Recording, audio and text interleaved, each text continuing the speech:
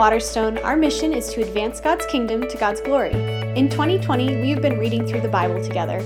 We are currently learning from the prophets of Israel, who deliver God's intentions and promises by pronouncing judgment and proclaiming hope. Join us as we wrestle through the prophecies and see how they reveal the hope of Jesus, the Christ, the King. If you are able, we would love to see you at one of our services in person. We invite you to go to waterstonechurch.org to RSVP for a weekend service time on Saturday evening or Sunday morning.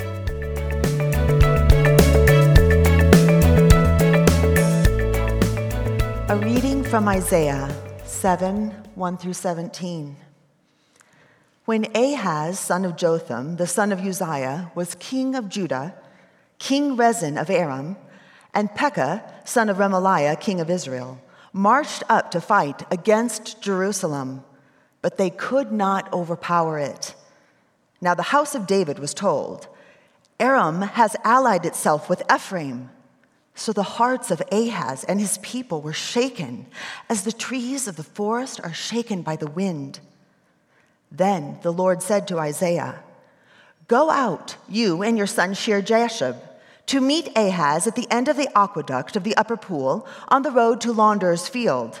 Say to him, Be careful, keep calm, and don't be afraid. Do not lose heart because of these two smoldering stubs of firewood, because of the fierce anger of Rezin and Aram and the son of Remaliah.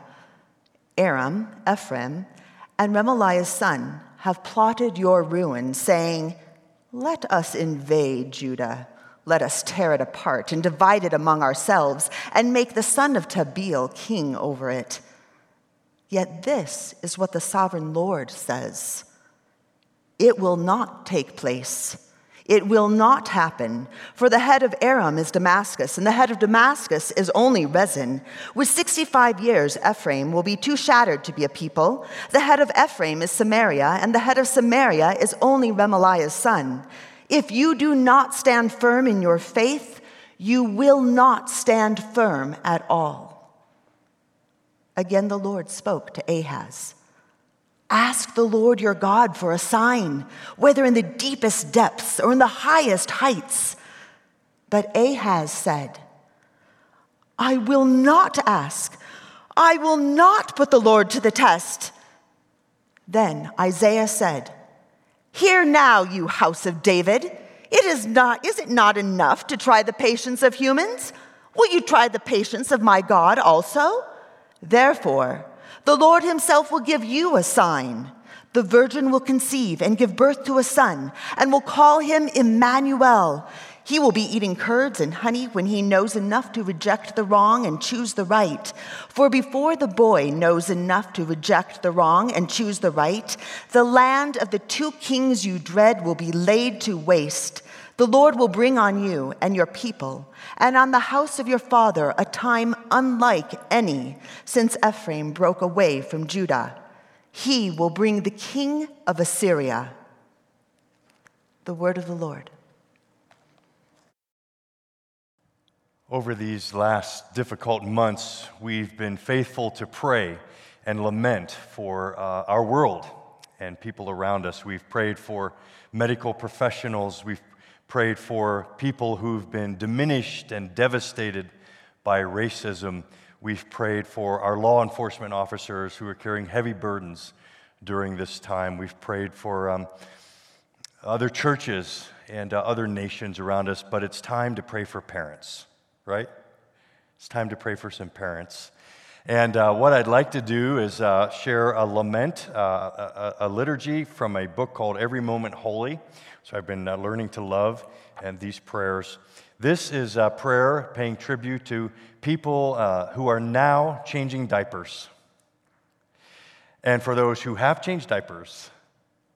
And for those who will change diapers. Let us pray.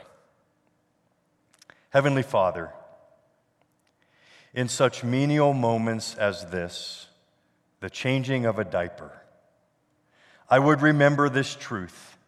My unseen labors are not lost, for it is these repeated acts of small sacrifice that, like bright, ragged patches, are slowly being sewn into a quilt of loving kindness that swaddles this child. I am not just changing a diaper. By love and service, I am tending a budding heart that, rooted early in such grace-filled devotion, might one day be more readily inclined to bow to your compassionate conviction, knowing itself then as both a receptacle and a reservoir of heavenly grace. So, this little act of diapering, though in form sometimes felt as base drudgery, might be better described as one of 10,000 acts of which I am actively creating a culture of compassionate service and selfless love to shape the life of this family and this beloved child. So take this unremarkable act of necessary service, O Christ, and in your economy, let it be multiplied into that greater outworking of worship and of faith, a true investment in the incremental advance of your kingdom across generations. Open my eyes that I might see this act for what it is from the fixed vantage point of eternity, O Lord. How the changing of a diaper might sit upstream of the changing of a heart. How the changing of a heart might sit upstream of the changing of the world. And all of us, especially parents, say together, Amen.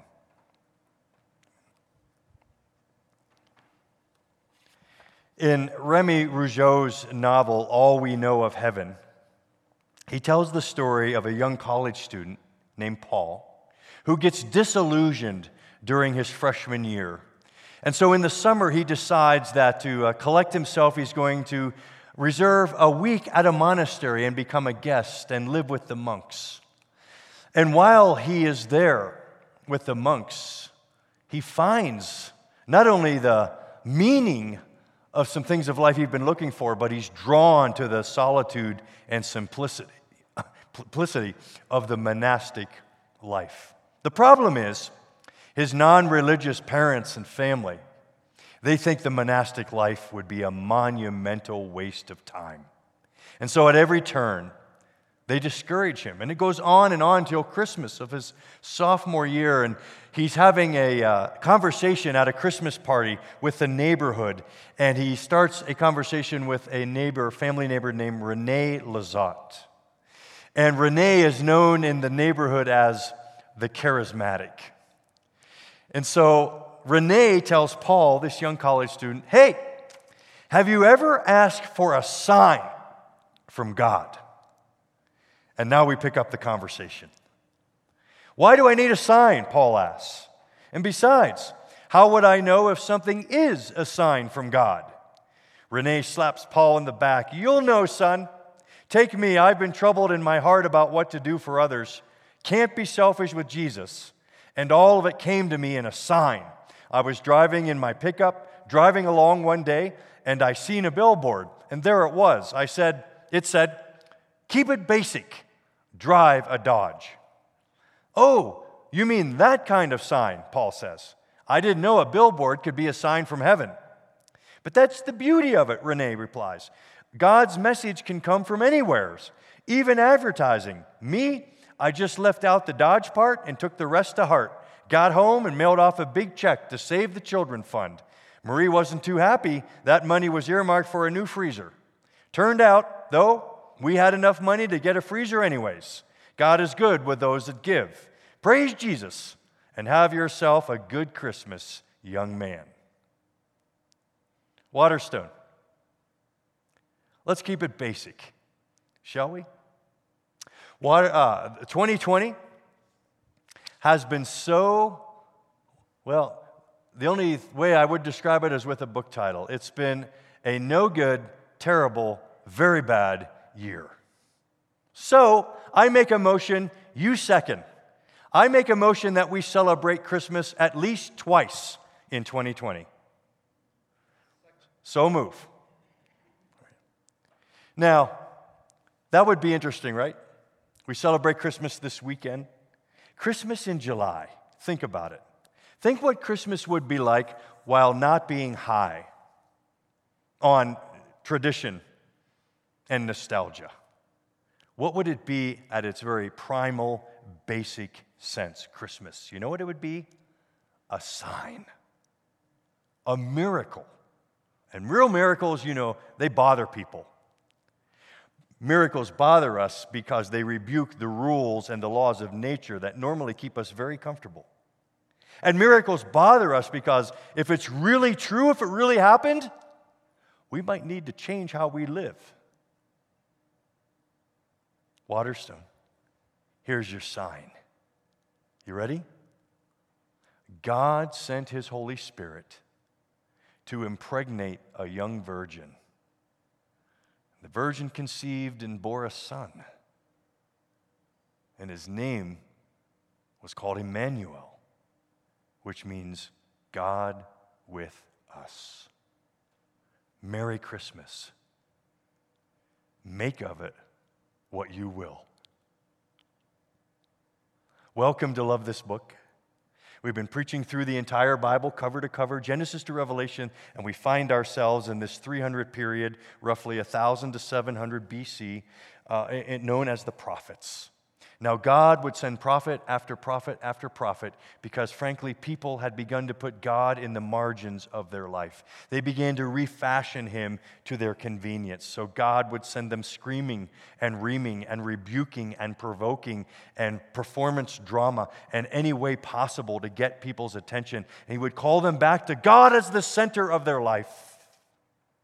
And the basic message of the prophets in 2 words was judgment and hope. Judgment, it's a word we don't like.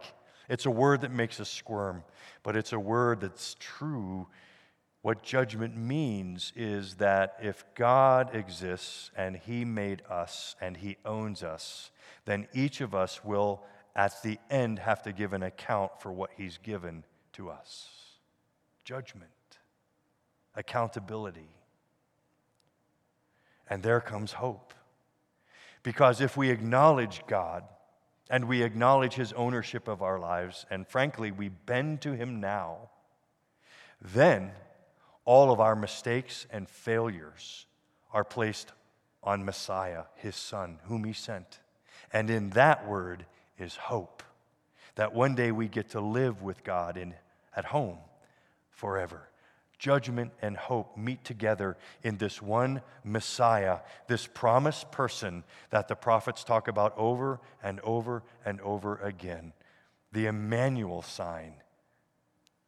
A virgin will conceive and give birth to a son, and they will call His name Emmanuel. No prophet predicts more about Jesus than the prince of the prophets, Isaiah. It's interesting, Isaiah was probably a royal. He was a nephew of the 10th king of Israel, Amaziah, and cousin to all the kings from then on. And he probably was in the royal courts often, a man with influence and education, well regarded in his day. And he had an amazing command of language, which we're not surprised that George Frederick Handel used as his primary source the book of Isaiah to write Handel's Messiah.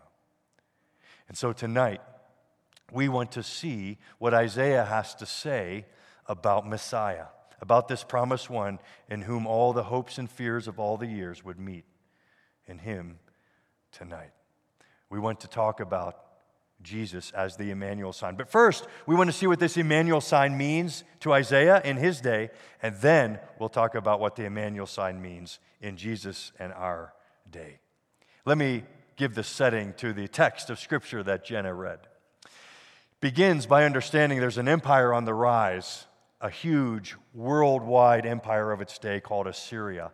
Their capital city was Nineveh, and in Central Asia, they had conquered all that and were beginning to make their way down the eastern coast of the Mediterranean, and their goal was to reach Egypt and connect the entire known world in one empire. And they were swallowing up nation after nation. Coming down the eastern coast of the Mediterranean, they were about to capture and take Syria in the northeast of Israel. And then they were about to capture Samaria, which was the new name of the 10 tribes of the northern kingdom of Israel. Syria, Samaria.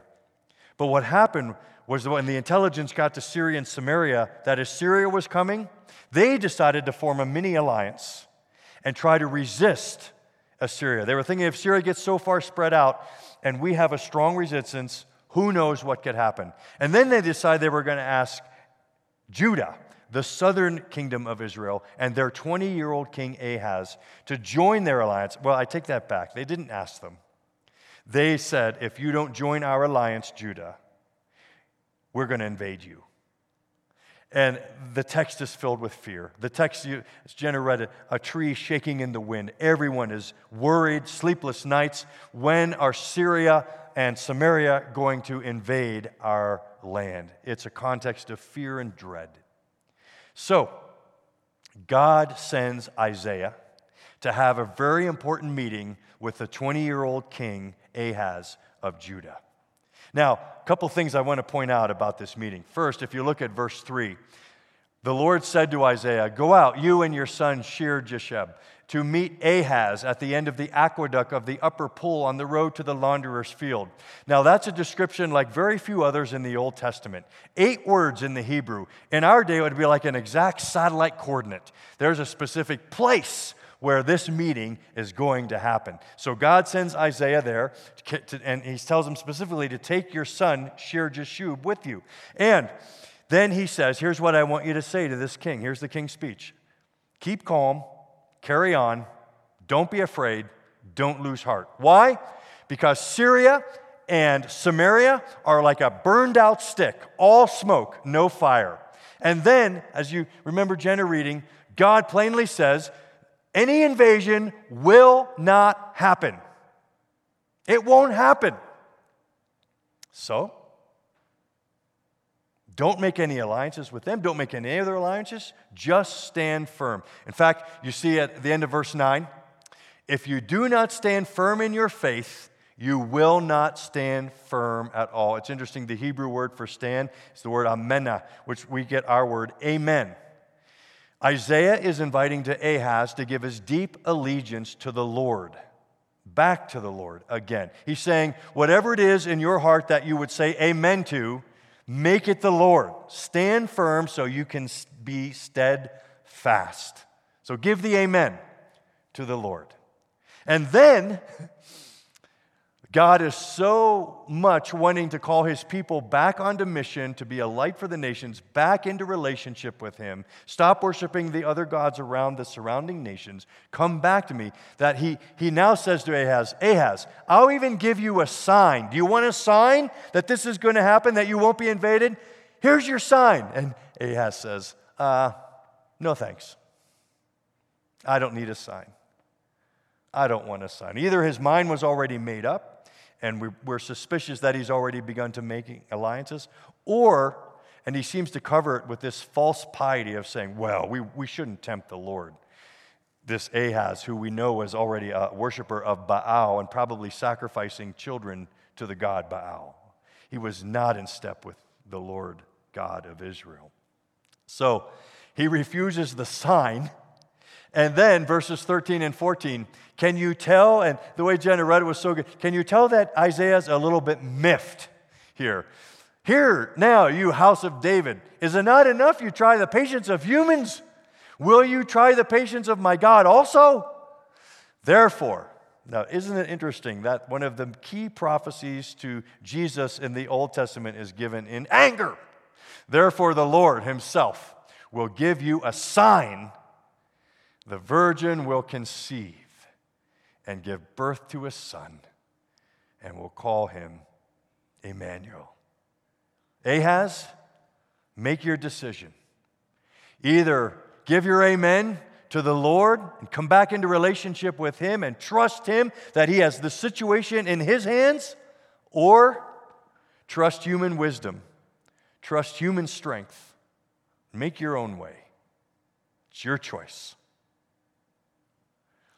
What's interesting about the actual anticipation here is, first of all, Isaiah's word choice for the word virgin.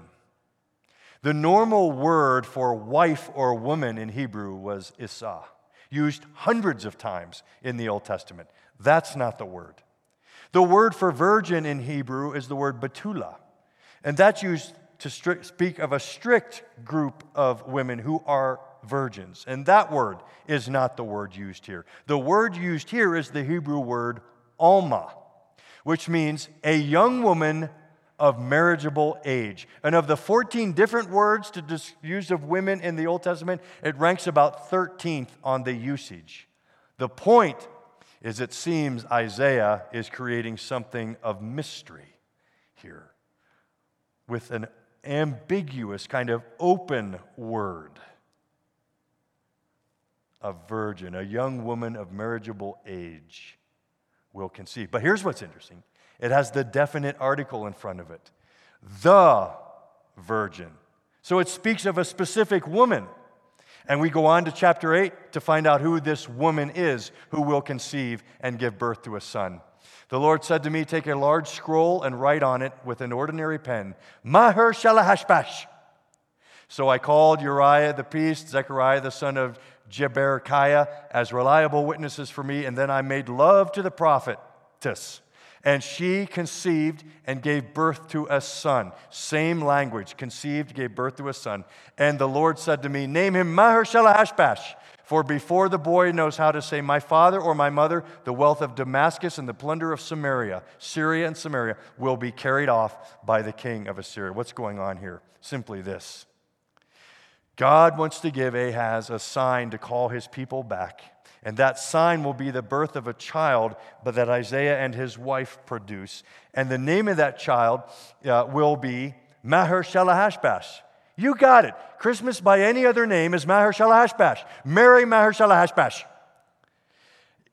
The word name means quick to the plunder and swift to the spoil. His nickname was Victory.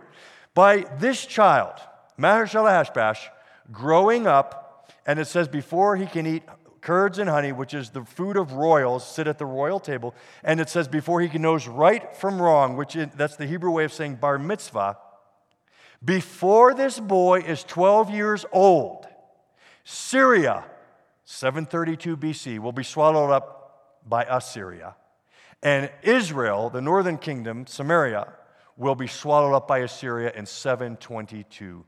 Within a 12-year period, these two nations who you are so scared of will no longer exist. Here's your sign. Maher-shalal-hash-bash. Watch them grow. Merry Christmas. See the sign? See the sun. God is with us. The other interesting thing about the passage is not only Isaiah's word choice, it's also how prevalent children are in these three chapters, Isaiah 7, 8, and 9. I mean, we have Shear-Jashub, who God specifically tells to bring with Isaiah to have the meeting with Ahaz. Shear-Jashub, by the way, that name means a remnant will return. So they called him Hope. There was hope and there was victory. Now, there's the mention of the Emmanuel sign, a child, and then there's Maher-shalal-hash-bash, another child. And then we get to chapter 9, and there's this great saying that's, the center of Handel's Messiah, for unto us a child is given, unto us a son is born. There's a pattern here that whenever God wants to move nations, whenever he wants to reveal himself, whenever he wants to show the world what he's like, he doesn't bring armies and he doesn't use swords. He brings a child, a kid's head sticking up over a wall and saying, God's here, God's here. It's a pattern. It started in Genesis chapter 3, verse 15, after we rebelled against God and God, removed us from his presence. But he made a promise as we were leaving God's presence. He said, one day the offspring, a child of the woman, will crush the serpent's head. It's a child. It's a child. God brings to us a child, which is why when Matthew is reading Isaiah 7, in the Septuagint, the Greek translation of the Hebrew Scriptures, he's reading along, and he knows this pattern of how God's working. And he reads Isaiah 7:14, a virgin. And here's a really interesting tidbit for you. The word virgin in the Greek there, in the Septuagint, is actually the word panthanes, which is the strict word in the Greek for a virgin. Somehow the translators interpreted the word properly. And he reads it and he said, wait, a virgin shall conceive. This is pointing to the one I lived 3 years of my life. This is pointing to Jesus. Jesus was born of a virgin, Mary. And he puts this together and anticipates the Messiah. God with us. Do you see the sign? Do you see the Son? God with us. This Jesus, just like Maher-shalal Hash-Baz said, that it's not the surrounding stresses of our life that we need to worry about most. It's that we know and love God. See the Son, see the sign. God with us. God, right? God. The early Christian writers loved to talk about how Jesus was God. John put it this way, the Word became flesh and dwelt among us, and we beheld His glory. The glory is of the one and only, full of grace and truth. No one has seen the Father except the Son, and the Son has come to put the Father into words. And Paul loved to talk about Jesus as God. He said, Jesus, who being in very nature God, emptied Himself of all that pre-existing glory, and He put on the form of a servant, became a man, obedient to death, even death on a cross. And Paul talks about Jesus as God. And Peter, preaching in the book of Acts, said, it's none other than this Jesus, the Christ, who's come, and with His blood has purchased the salvation of the church. Peter, John, Paul, all talking about Jesus as God. And you say, well, Larry, of course, the early fathers trying to start a movement. They would think Jesus is God. But what did Jesus think? Well, Jesus claimed to be God. In John, he says at a funeral, are you worried about death and dying? I am the resurrection and the life. If you believe in me, even though you die, you will live. Are you worried about finding meaning and significance in life? Jesus said, I am the living water, and if you drink of me, you'll never thirst again. Are you worried about making decisions in the life and having guidance and God's presence with you even in the hardest days of your life? Jesus says, I am the good shepherd. I lay down my life for the sheep. The sheep know my voice. They will never be alone. Jesus made these massive claims of godness. Not only did He say it and talk about it, but He acted like He was God, right? In Mark chapter 2, there's a paralyzed man and his friends. They can't get him to Jesus because of the crowd, so they get up on the roof, pull the grass off the roof, and drop him down, and he drops down right in front of Jesus, and Jesus looks at him and says, your sins are forgiven. And that really teed up the pastors in the room. They were very upset, and they say to Jesus, who are you? Only God can forgive sins. And Jesus says, this one thing, pastors, you understand. I mean, it would be like this, right? If I went up to Rowan and stole $20 from Rowan, and we're having this discussion because Rowan catches me in the act, and then Jesus walks up to Rowan and Larry and says, Larry, I forgive you. How would Rowan feel about that? You see, Jesus acted as if every sin was chiefly against Him and was His to forgive. That's the beginning of His ministry. The end of His ministry, Jesus acting like God. He's teaching near the end of His life with us, and He's in Matthew 25, and He says, at the end of time, at the end of this age, there's going to be a massive gathering of all nations before the glorious throne, and I will sit there in my glory, and I will judge the nations. And every single person of every single nation will appear before me, and the question will be, did you know me, and did you fulfill my kingdom? Did you live for me? Can you imagine? Now, I would never do this, but can you imagine if Paul Joslin, who's from Dallas, Texas, and a Texan might do this, got up and said to you, every single one of your destinies depends on what you do with me. What would you think of that person? Who in the world does he think he is? You see, Jesus not only claimed to be God, He acted like God. God with us. With God. You see, up until Jesus came, most every experience with God was traumatic. And it ended up with people on their face before God. They were shook by seeing his otherness, his holiness, and they bowed down. And Moses, you remember, spent time with God, and he was so full of glory when he came off the mountain, he had to wear a face mask because he was blinding people by reflected glory off of God. It was an encounter of trauma. It's something like celebrity trauma. Have you ever seen celebrity trauma? One of my favorite Christmas stories is years old now, and I've used it often, but I don't care. It's a great story. A young woman comes and visits Hollywood. She's in an ice cream store. She's paying for her ice cream cone, and up behind her walks none other than Paul Newman. Now, for some of the kids in the room, I know you're asking your parents who Paul Newman is. He's like the Ryan Gosling of our day. Maybe Brad Pitt, maybe Matthew McConaughey. Paul Newman, standing right next to her, gorgeous, blue eyes. She's shook. But she pays for her cone, walks out of the ice cream store, meets up with her friends. Paul Newman's in there, Paul Newman. And they watch him, and he pays for his ice cream, moves off to the counter. She realizes when she's out there, oh no, I forgot my ice cream. So she goes back into the ice cream store on the counter looking for her ice cream cone when she feels a tap on her shoulder, turns around, and it's Blue Eyes. It's Paul Newman. And he says, Miss, if you're looking for your ice cream cone, you stuck it in your purse. Celebrity trauma. That's something, one ounce of what it's like to meet God. But then God wants to invite us back into relationship with him. God wants to call us back into mission. And so what does he do? He sends us his son to call us back to himself. But how does his son come? As a baby. See the sign? See the son? God with us. A baby who cries and needs picked up. A baby who needs a diaper change. A baby who wants to be held. A baby accessible. A baby vulnerable. A baby helpless. God comes so that we will pick him up. A baby.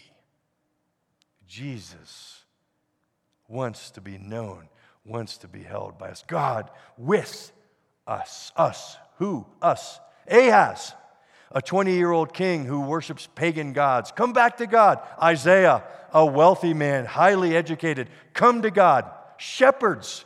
When Jesus appears, someone no one wanted in their living room. Smelly, lying shepherds. Wise men. People from foreign nations around the world. It doesn't matter who you are. It doesn't matter what you've done. God wants to be in relationship with you. All you need is nothing. Simply to thy cross I cling. Nothing in my hand I bring. God with us. See the sign? See the Son. God with us. If you see God with us, there's at least two things we need to do. First, some of us need to make up our mind about Christmas, what this miracle really is about. You see, there's two men at this exact satellite coordinate meeting there by the water supply of Jerusalem. One of them's a 20-year-old king with power and wealth. And he makes up his mind about this Emmanuel sign, and he says, no thanks. I will trust in human wisdom. I will trust in human strength. What we know happened is that Ahaz decides to make a secret deal with the king of Assyria in order to help Judah fight in battle against Samaria and Syria, and it totally backfires on him. But he trusts in himself, in his wisdom, and his strength. The other man standing there, Isaiah, he trusts in what God says about a virgin conceiving and giving him a son. Maher-shalal-hash-bash, quick to the spoil, swift to the splendor. He believes, you see, that God lives in this place, Judah, about the size of Delaware, that God lives there, and because God lives there, that's the center of the universe. Delaware. There's a choice to be made. Who rules? Who's the boss? Whose word You see, everyone believes a story. Every life is predicated on the stories they believe to be true. What's your story? Who's in charge? And so that's the first thing, is you got to make up your mind about what Christmas means. There's two men standing at the same spot 30 years later. In Isaiah 36, we read this. In his time of trouble, King Ahaz became even more. The king of Assyria sent his next one, Isaiah 36. Thanks. Then the king of Assyria sent his field commander with a large army from Lachish to King Hezekiah. Hezekiah is Ahaz's son. Next king, Hezekiah at Jerusalem. When the commander stopped at the aqueduct of the upper pool on the road to the launderer's field, you see the exact same satellite coordinates. The exact same place. 30 years later, a conversation is held with Ahaz's son Hezekiah and this messenger from the king of Assyria. And the response of Hezekiah is totally different than Ahaz. We go on to read in Isaiah 36 that the first thing Hezekiah does as he goes to the temple of the Lord to pray. You see, when you believe that the Lord is the one who's in control of every event around us, our instinct is prayer. And we are never more powerful or receptive to God's efforts in and through us than when we're on our knees. So I want to invite you again, Waterstone. We've been spending time fasting and praying this summer. Tuesdays at lunch, whatever time you could do it on Tuesdays, would you please join us in fasting and praying for our church to be renewed during this COVID time, praying for our country to find peace, and praying for our world to find salvation. Would you please join us with Hezekiah in prayer for what's going on around us? And then second thing Hezekiah does is he calls for Isaiah. Isaiah, would you come? I want to hear more of God's word. I'm asking us, Waterstone, are you working and striving to draw near to God? You've seen the sign. You've seen his son, God with us. Now, are you drawing close to God during this time? Are you wanting more of his word? Are you making extra efforts to read his word or listen to his word? Even getting up in the morning. You say, Larry, I'm terribly busy. I'm not sure I have the time. It's a busy summer. What I would say to you is this: remember the efforts that God took to be close to you. So will you not now make every effort to draw close to him? I'm asking you, during this time, 550,000 people dead from this pandemic.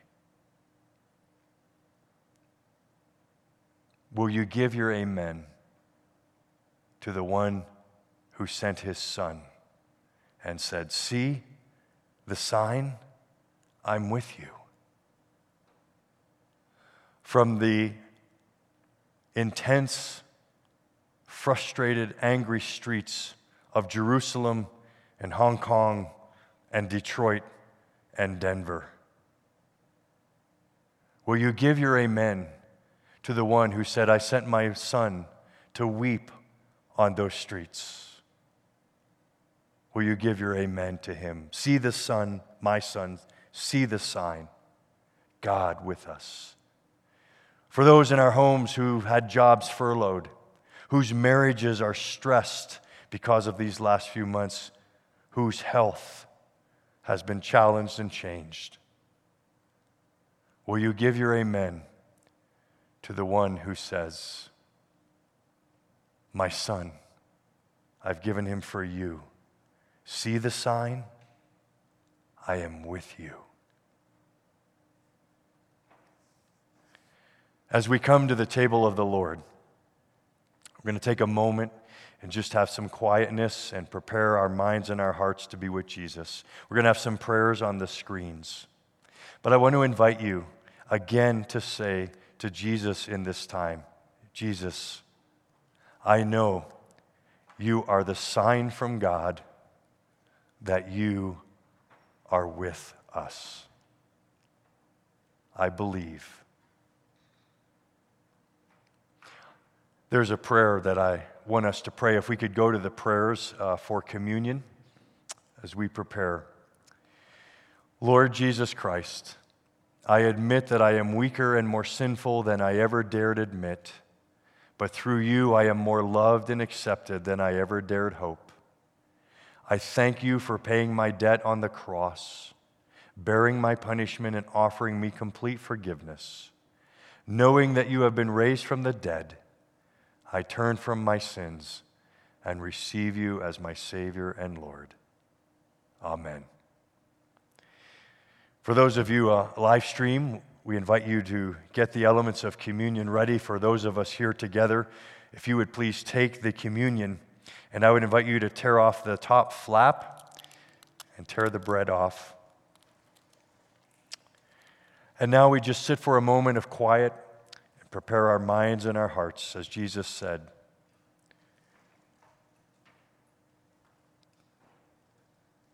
See the sign. See my Son, God with us.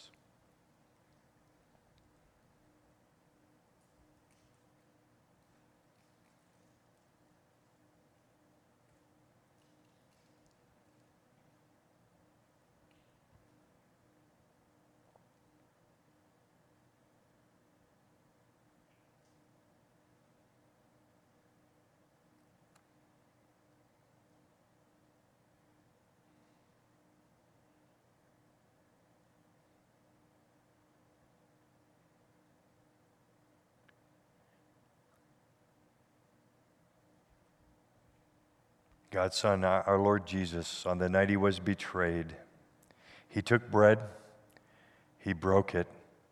He said, "This bread represents my body, which is broken for you. As often as you eat it, remember me."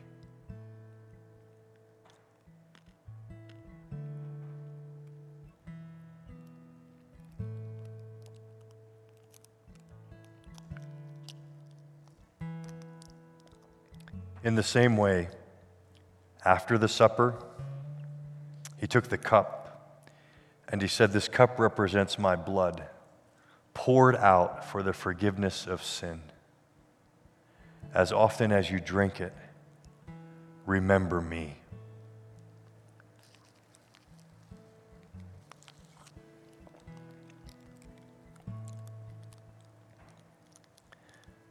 For as often as you eat this bread and drink this cup, you proclaim the Lord's death till he comes.